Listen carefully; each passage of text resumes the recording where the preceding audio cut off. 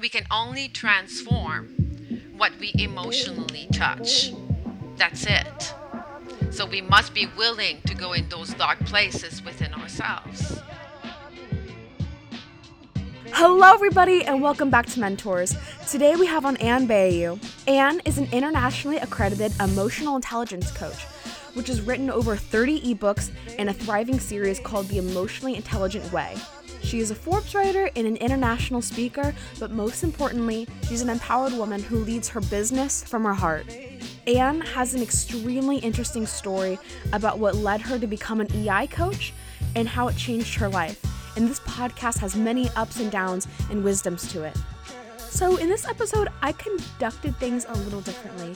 Things were just going so well that I just decided to press record and go with the flow. I hope you enjoyed it as much as I did. Oh, do you want to talk? Are we talking now? Are we having this interview right now? Yeah.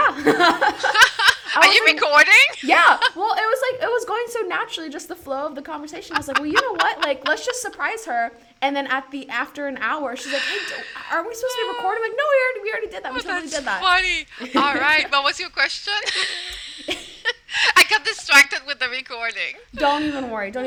Well, we're talking about the inner child, and you're like, we Yeah. have all of a child within us. It likes to giggle. But I read a little bit about your origin story, and that wasn't the case for you originally. So how do can you like tell me a little bit about your story in the first place, and then how you let yourself free, how you let that inner child grow? Okay. Before I tell my story, I always put a caveat. It's beware. It's my. Some people might want to, even though they say they want to know, but many people don't want to know. It's that, they look at the horror movie, and then they have their hands on their face and they're peeking through. But at the same they're like, oh my God, why did I watch that? But at the same time, they cannot take their eyes away. And that's the sensationalism in it. So, in a nutshell, because it's a nutshell, I grew up with, oh, it could make a freaking movie. I grew up with a sociopath father. You might say, well, there are sociopaths out there. No, no, no, no, no. My father was special that way. He was the type of man who went in his garage one day and decided, I'm going to take a winter tire and I'm going to carve a whip out of it so that I can break the will of that little girl who loves to laugh.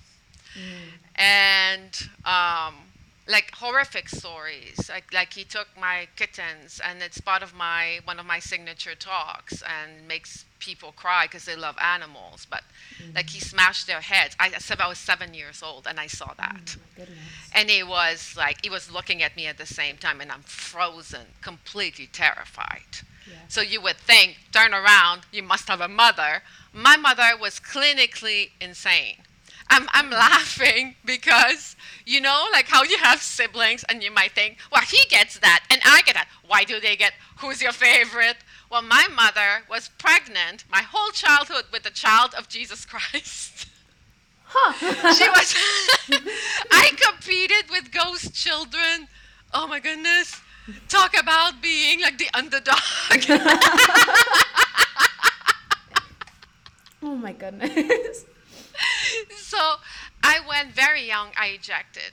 I went inside my head. I was gone. Yes. And what I did is I bought into society. I stopped laughing. I was like, okay, the world, my belief was the world is a cruel place. It's me against the world. The world will hurt me. I must become smarter. So I became fully academic. I have more diplomas than a performing monkey on crack. And people laugh when I say that. And it can be very daunting because I have over 18 degrees and certifications. Wow. I have the kind of brain that can learn. I can learn. It's like a sponge. If I wanted to be a tree hugger, I could be a tree hugger. If I wanted to be a brain surgeon, I could apply myself. In 10 years, I would be a brain surgeon. Yes. And people are like, well, you must be proud of that. And I was like, no. And they're like, why? Because the reason I did it, there's always a why as to why we do things. And my why was I had such low self-worth that if I had all these diplomas and all these degrees, then maybe you would love me more. because I couldn't see myself. Yes. I became completely lost. For me to reconnect with those giggle again, it was brutal. It was if you've ever seen The Matrix, the movie, Mm-hmm. I met Morpheus. Wow. I needed soul surgery because I had seen too much violence in my life. I feeling in order to have that inner child, we need to feel. We need to Yes. feel. And our society says don't feel. Just learn stuff, but we need to feel because that's our truth. So at the bottom of all those tears and all the stuff that I had repressed, that I had avoided feeling because the trauma was too big, Mm-hmm. was that little girl. And I made the journey Yeah. because I realized that without her, I had nothing real. Yeah. My How did life was just an empty shell. Yeah. How did you seeing your journey in the perspective of an emotional intelligence coach now, a very successful emotional intelligent coach now, how did you reconnect with that inner child and find that again? Feel. Mm. It's we process things. I want you to think of like 0 to 180 degrees for simplicity. 0 to 90 degrees, we can deal. We can deal. That's the stuff that we talk about. That's the stuff that we can express. However good or bad, what we can express to some level. 90 to 180 degrees, we compartmentalize. We send it in that subconscious mind. And we think that's what we say that runs the show. No, it's what we don't say that runs the show. Okay. So to reconnect with that child, whatever pain you have suppressed, whatever you deny within yourself, that's where that child is. Mm. So it must be able to touch that darkness, that pain, and turn it into light. To say it's some woo woo stuff, but it's what it is. We can only transform what we emotionally touch. That's it. So we must be willing to go in those dark places within ourselves. I have that courage to enter that cave and Yeah. feel that pain, and develop compassion for that child. That's how we come out of it. Did you know something?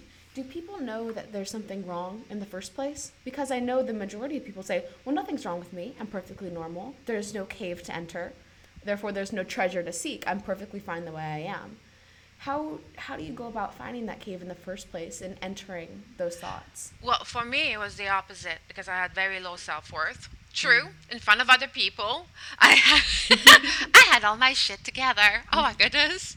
I had built like the perfect image, but underneath, it's like I say to people, if you really want to know the depth of your relationship with yourself, imagine you're alone in a metal block, like a metal cell. No windows, no door. You're completely naked. There's no one else in the room but you. And you have zero contact with the external world. Wow. Where does your mind go? Mm. That's where that child is. That's I have to pause on that for a little bit. That's something really difficult to think about, but You necessary. cannot think about it. It's a feeling. Mm. And then how do you process that? You can't. I'm already processing. My face becomes soft. I'm like hugging myself. How we process is we feel what our life means to us. Mm. See, people come, like I ask myself, why am I here? Why am I here? Why was I born? Why so much pain? Why? I had so many whys. But the answers to those whys, we get it through feeling. If we go through your head to justify, well, why am I here? You're gonna get a million answers. And you're gonna make some right and you're gonna make some wrong, and depending on your mood or circumstances. But feeling, that's your truth. That's your truth. And how we do that is through vulnerability. It's intimacy. People, when they think of intimacy, they think about sex and stuff like that. No, no, no. Intimacy is into me see. It's allowing ourselves to be with us. But most people are very uncomfortable. They don't like being alone. They don't like the quietness. They don't like the solitude. They don't like because they can hear themselves. Ah. They know what they're thinking. They can hear the chit chat. They can, and it can frazzle many people. So then they try to suppress it by alcohol, drugs. For me, like my drugs of choice were, depression, blaming, shaming. It was everybody's fault but my own. I was a full Yes. victim, full martyr. Okay. And but when I heard those voices, you have a choice. Yes. You have a choice. And then, how did you choose correctly? For me, at first, it was because feeling wasn't, it's like a muscle. It's like that journey from the head to the heart. It wasn't natural for me because when I felt pain. So that's the first thing that I felt was pain because it was my childhood. I would see horrendous things. And I was like, is that what I'm supposed to go through? All these layers of pain? And then what if I never make it to the other side? But it was that courage, you could say in a way, to want. I wanted it more than anything. So for me, it became that my mantra was, I choose me. I choose me. I choose me. I am worthy of loving me. I am my own miracle. I save myself. No one will save me. I save me. That's personal power. And it's claiming that inner voice. And it became my mission in life, whatever it took. And it scared the shit out of people. I sank really low. I lost everything. When I realized I was disconnected, it's like when you step outside of your life, but you don't see it through the rose colored glasses of the ego. It's like, hey, I'm good. But you truly see where you're at, the good, the bad, and the ugly. It can be quite daunting. And for me, it was like falling down a cliff, 100 feet down, no parachute, and I landed flat out, and I stayed there for months, bawling. I would go on the street and people would say, like, I would be like, Magdalene on the Jerusalem wall, just bawling. And people would say, why so sad? And I would say, I don't know. I'm just so sad. But it was processing all that sadness that I had denied myself as a child because I had shut down. That had to be processed. So over time, it took about a year of solid crying. And if you've ever had anxiety, imagine anxiety where you burn. You're on fire physically. I burned 5 months solid. Oh goodness. But I lost 25 pounds on this frame, but I never gave up because I realized was like I need that relationship with me. We're the vessel. Without that relation, like we're the vessel. People think you have 100 relationships or 1,000. You have one. The people are on board that vessel, and that vessel it's either a small barge, a paddleboard, or it's a cruise ship that goes on the ocean. You get to decide how deep the relationship goes. But I clicked on that, and I never gave up. I never gave up because I had nothing left to lose. I had already faced my demons. I already knew their name, and I already knew what had happened to me, and I was just determined. And some of these demons, just so you know, it wasn't just the whip or the kittens or stuff like that. I was raped by my father. I was by my uncles. I was gang molested at 6.5 years old, and I made it my fault by five teenagers. I remember being at the corner of the house before going inside my home, putting my clothes on. My hair is all disheveled. I have like long hair. I'm 6.5 years old and I'm wiping my tears and I'm saying to myself, stop crying, just stop crying. And I put my clothes on and I walked inside the house like nothing happened. That's how, that's all the stuff that I had to process. And then one day, when we don't give up, I walked on the street a year later and I could hear my footstep. It was autumn and the leaves, they go in the wind and they were, just in the wind, flying in the wind. And I saw this leaf in front of me and and I just watched it and I burst out crying. But I was like, oh my God, this is so beautiful. This is the most beautiful thing I've ever seen. And it Yes. was like in that moment, something in me turned the light on. And I heard the giggles of that child. And I knew in that moment I had made it on the other side. I was That, home. that is an amazing story. Many twists and many turns, but you were determined.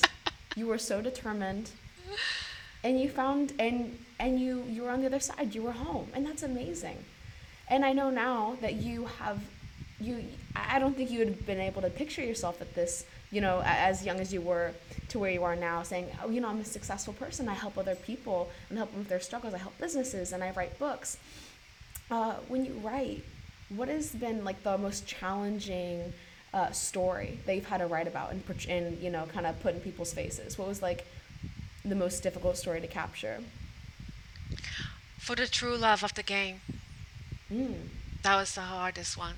what was I've that? written 30 so far, 30 books.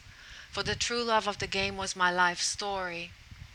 And I wanted to write it in a way that would inspire people without making them cry from A to Z and or pity, because that has nothing to do. Pity is like the most horrible thing that was ever invented by the mind.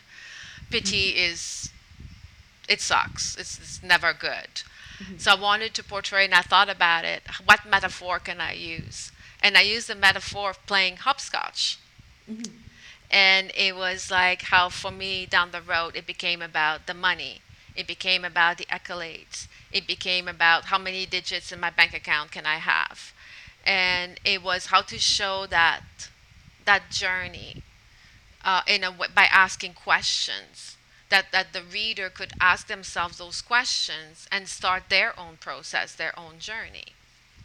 Like for me, the question that started all this, why I decided to come home, is I attended an event by Dove Barron. I had never attended a personal development event in my life. God knows I needed it.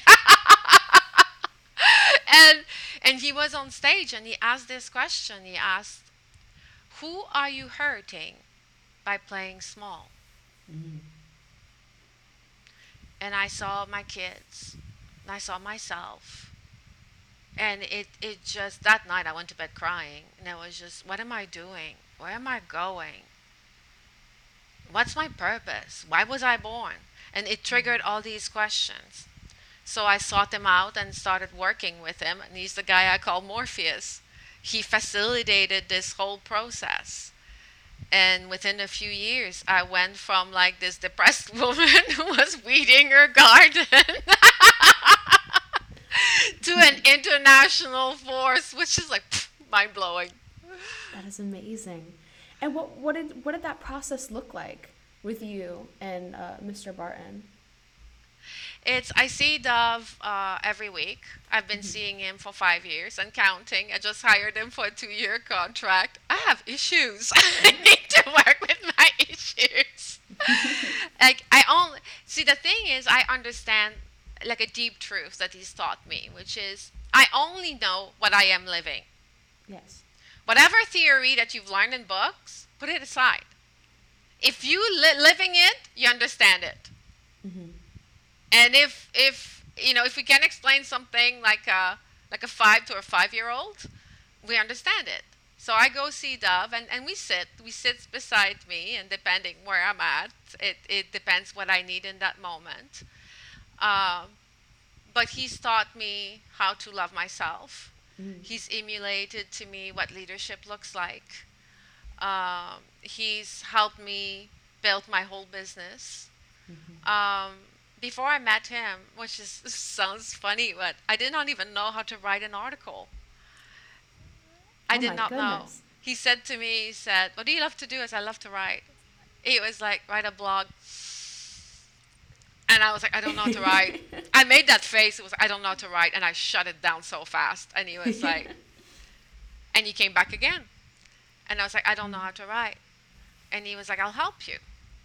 Wow. And he taught me how to write my first article, my first blog, my first fairy tale, adult fairy tale, my first case study, my first Forbes article, and when I joined Forbes was 2 months ago in June, and I had never written for Forbes before. When I asked them, "Hey, can I write for you guys?" and and I received an email this morning saying that we know you don't Google yourself, probably not, but your front page for us. And I was like, Whoa! Whoa! and that was the girl who 2 months ago went to her mentor and said, "I don't know how to write for Forbes. Teach me." And That he's is. teaching me all that stuff. How to define target market, how to write a sales page, how to do strategic planning, how to retain talent, how to hire talent, like everything you can ever think about. The guy's been in the business for like 35, 40 years. No one does it alone. One of the greatest things that anyone can do for themselves is saying 3 words: I need help. Yes. Well, because you don't know.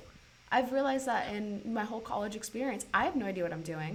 I know a little bit about some things, what I've experienced, but there's so many people that have learned so much more than I have, and I've just been these entire 2 weeks. Can I, can you help me? Can you help me? Can I learn from you? And it's been an incredible experience on its own because you have to realize that you can never do these things alone. Of course, it builds a bond. We all love to help. So Yeah. when my clients don't ask for help, or they come a week or two later, it's like, "Well, I really need help." Really? And I say to them, think about it. If you have a skill and you want to help people, and the people who need that skill, who need to learn that skill, they don't ask. So you're not only denying yourself that help, you're also denying the other person the pleasure of serving you Yeah. and their own growth, personal growth as well. We're all in this together. When I realized that, I'm like, oh my goodness, I need help with everything. And that's why I was able to grow so fast. Like 5 years ago, no, 3 years ago, I was an unknown on LinkedIn, just so you know. Unknown. Wow. It was like I'll click here and there. I have close to 10,000 followers. That was just in a Yes. year and a half. That is Because I amazing. went and I asked for help.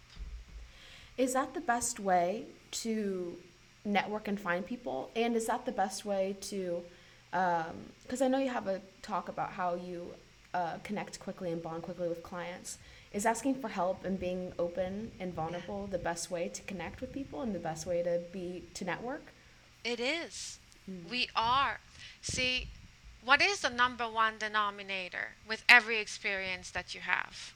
Who is it? People? Yeah. I always people. Depends on a certain person. I would usually say my dad. No, no. Who is the number one, the common denominator with every experience you have? Oh, me. Yes, I should have rephrased the question. So, No, you. you're good. So, it's you. You laugh because you get it. It's you. So, that you, it's your vulnerability. If, when I was shut down emotionally, and I've dated amazing guys, and they loved me, and I'm sure many people can relate to that, but they couldn't get through to me. Because even if they showed me love, I was unable to receive it. Because I was shut down. I was self protecting. I had that thick armor on me because I was afraid of getting hurt. But when I realized that if I wanted to experience love, I had to drop my own armor. I had to become Yes. vulnerable. So I Yes. could feel, so I could love and feel and receive love. And that scared me shitless because I thought, what if people hurt me? And my mentor said to me, people who are truly loving, they know they can hurt you, but they won't do it because they love you. They'll do their best. And that's beautiful. So it's vulnerability all the way. That's the depth. Your deepest relationships, the deepest bond that you have with people, think about it. Is the people you talk about the deep stuff with? Yes. And does that all revolve around love? Just being loving towards people and giving them that knowledge, giving them that wisdom, saying, I want to have an intimate conversation with you. Let's talk about life. Let's talk about the world. And let's talk about you. It's about, first, it's about loving ourselves. People think it's about, no, I'll love others first. I loved everybody before. That's what I said. But if I'm unable to love myself, then and I say, let's say low self worth is vinegar. Okay? So therefore, I had vinegar water. Oof. And I would give you a glass of vinegar water and try to pretend it's water. People with low self worth, that's what it is. That's the way I explain it to people. We're the Yeah. vessel. So if I want to give people water, then I must clean that water. That's why Bruce Yes. Lee said, if you want to learn, like at some point, I think he says, if you want to learn how to become a master of your feelings and emotions, you must empty, like it was like that saying, the glass of Coke. That's like glass of vinegar, a vinegar water. You must empty it first so you can pour clear water in. So it's first, it comes from us. The level Yes. that we are loving towards ourselves, it determines our ability to emotionally connect with others. See, if I love me, I look for the common things in you. Oh. I look for the things as to what makes me click with this girl. Yeah. But if I don't love me, I'll go into judgment.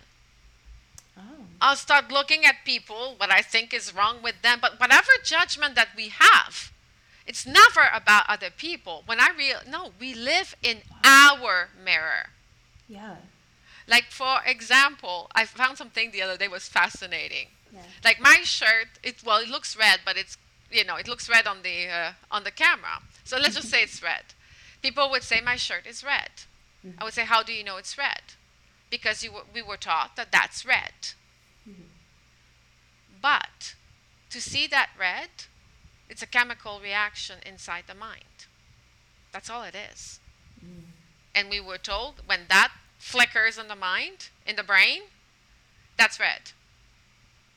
So a judgment is a chemical reaction inside our mind. We're not never judging others, we're judging ourselves.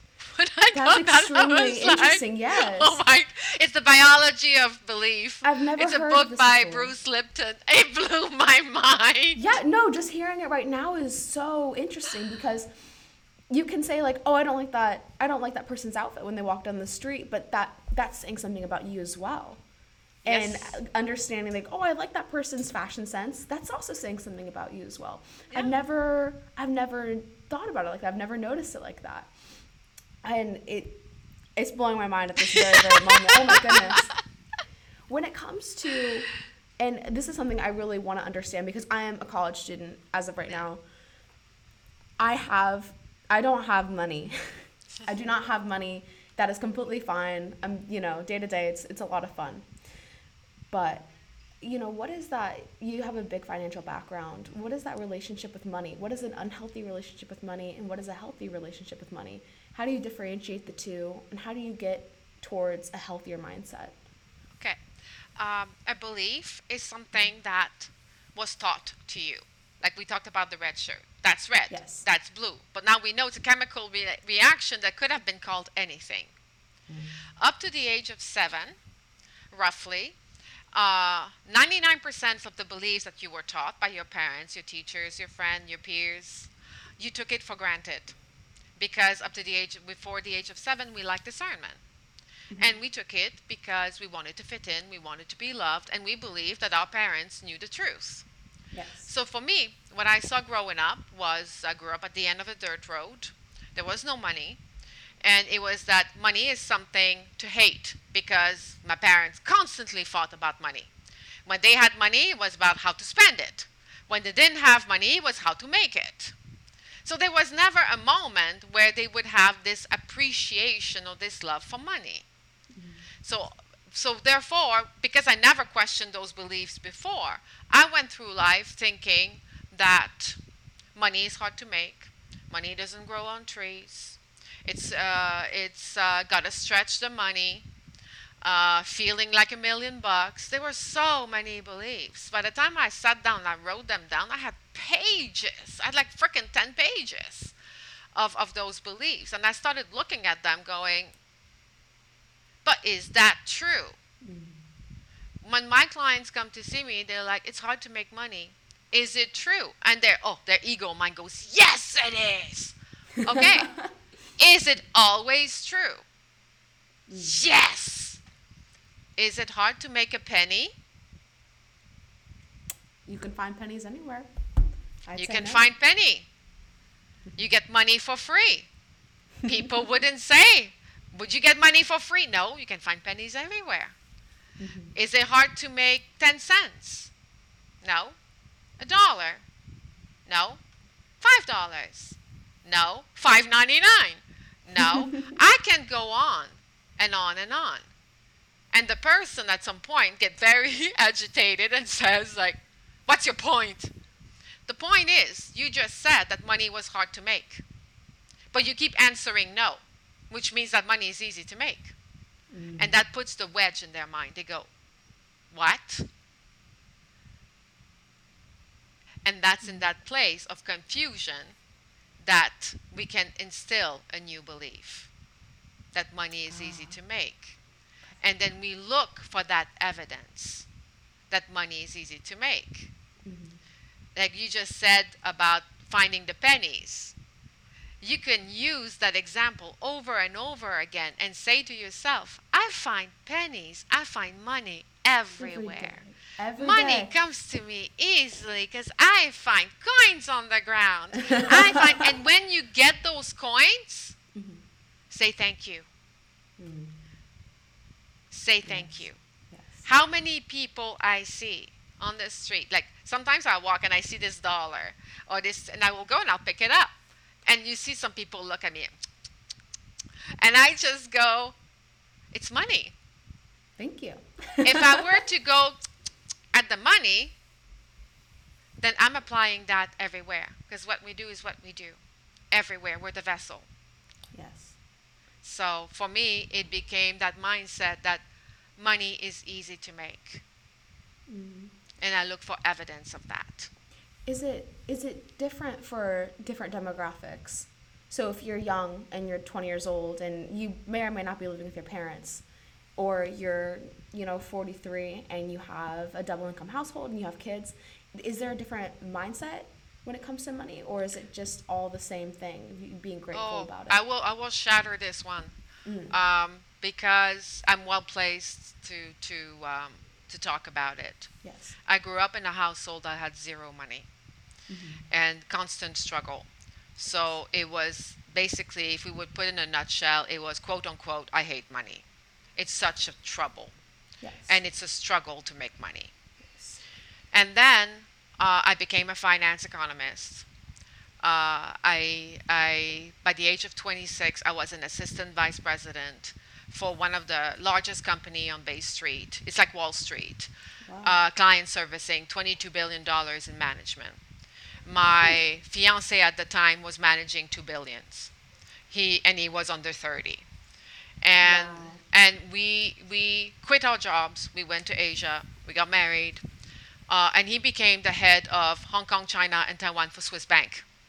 He's the guy who brought the derivatives market, China, to the world Wow. in terms of so we rolled in money. I was a multimillionaire. So you would think that I loved money. No, money was a frickin' headache. Because the more money we made, how do we invest it? Which currencies? Which stock to buy? Which it never ended because the underlying belief was, quote unquote, I hate money. And then, did that ever change for you? Do you still hate money today, or do you view it as Oh, something it else? it it it changed to such an extent that because that was the underlying belief that I always struggled for money, I lost everything. I Oh, lost goodness. everything.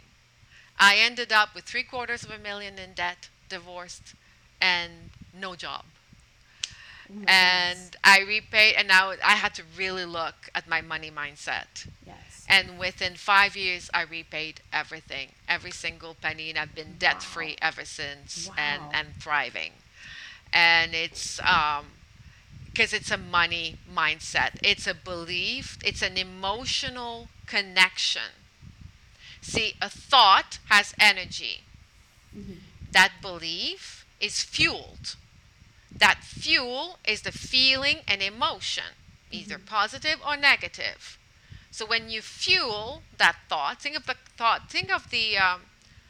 the belief as the car, the fuel as the gas, Mm. but we get to control. But when we don't know our beliefs, the car controls itself, which is the subconscious mind. And it will Yes. bring us exactly to what we believe. And we Mm. will manifest whatever thing that we think. That's why I say to people, even if you believe, if you say to yourself, gotta stretch the money, gotta stretch the money, gotta stretch the money, gotta make more money, money is easy to make. Unless you feel that it's easy, Hmm. it will not become easy. It's a Oh man. feeling. So we must So feel to change our it lives. all comes down to the feeling. Yep. When, hearing your story, it's extremely interesting to say the very least. I have met people, many people that have greatly struggled, especially early on in their lives. And they also come out to be greatly successful. Why is that? Why does this pattern exist? I can only speak for myself. Mm-hmm. But for me, it comes down to this little girl inside of me. Mm. Is I love her. I love me. And I believe that I came here to make a positive difference in Yes. people's lives. And so it's about purpose. So I believe it boils down to purpose. If we're emotionally connected to to our cause, and our cause is not found in the head, it's found in the heart. And it's what has caused us the most pain. Mm. And when people ask me what motivates me, what inspires me, Yeah. pain.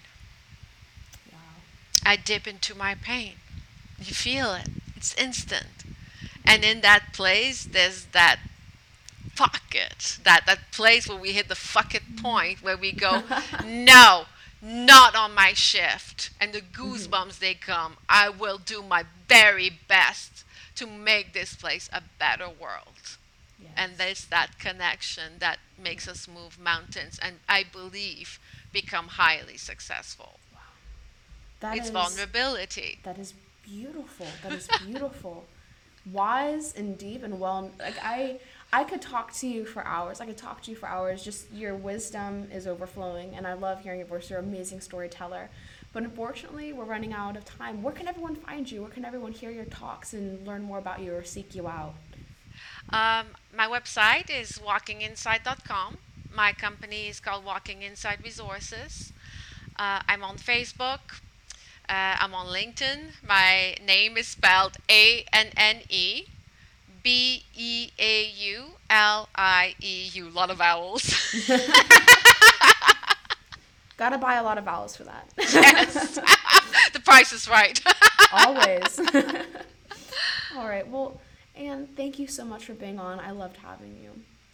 It was a pleasure. I can't believe it went so quickly. It went by so quickly. I know. I'm like, I could talk to this girl all day. Oh.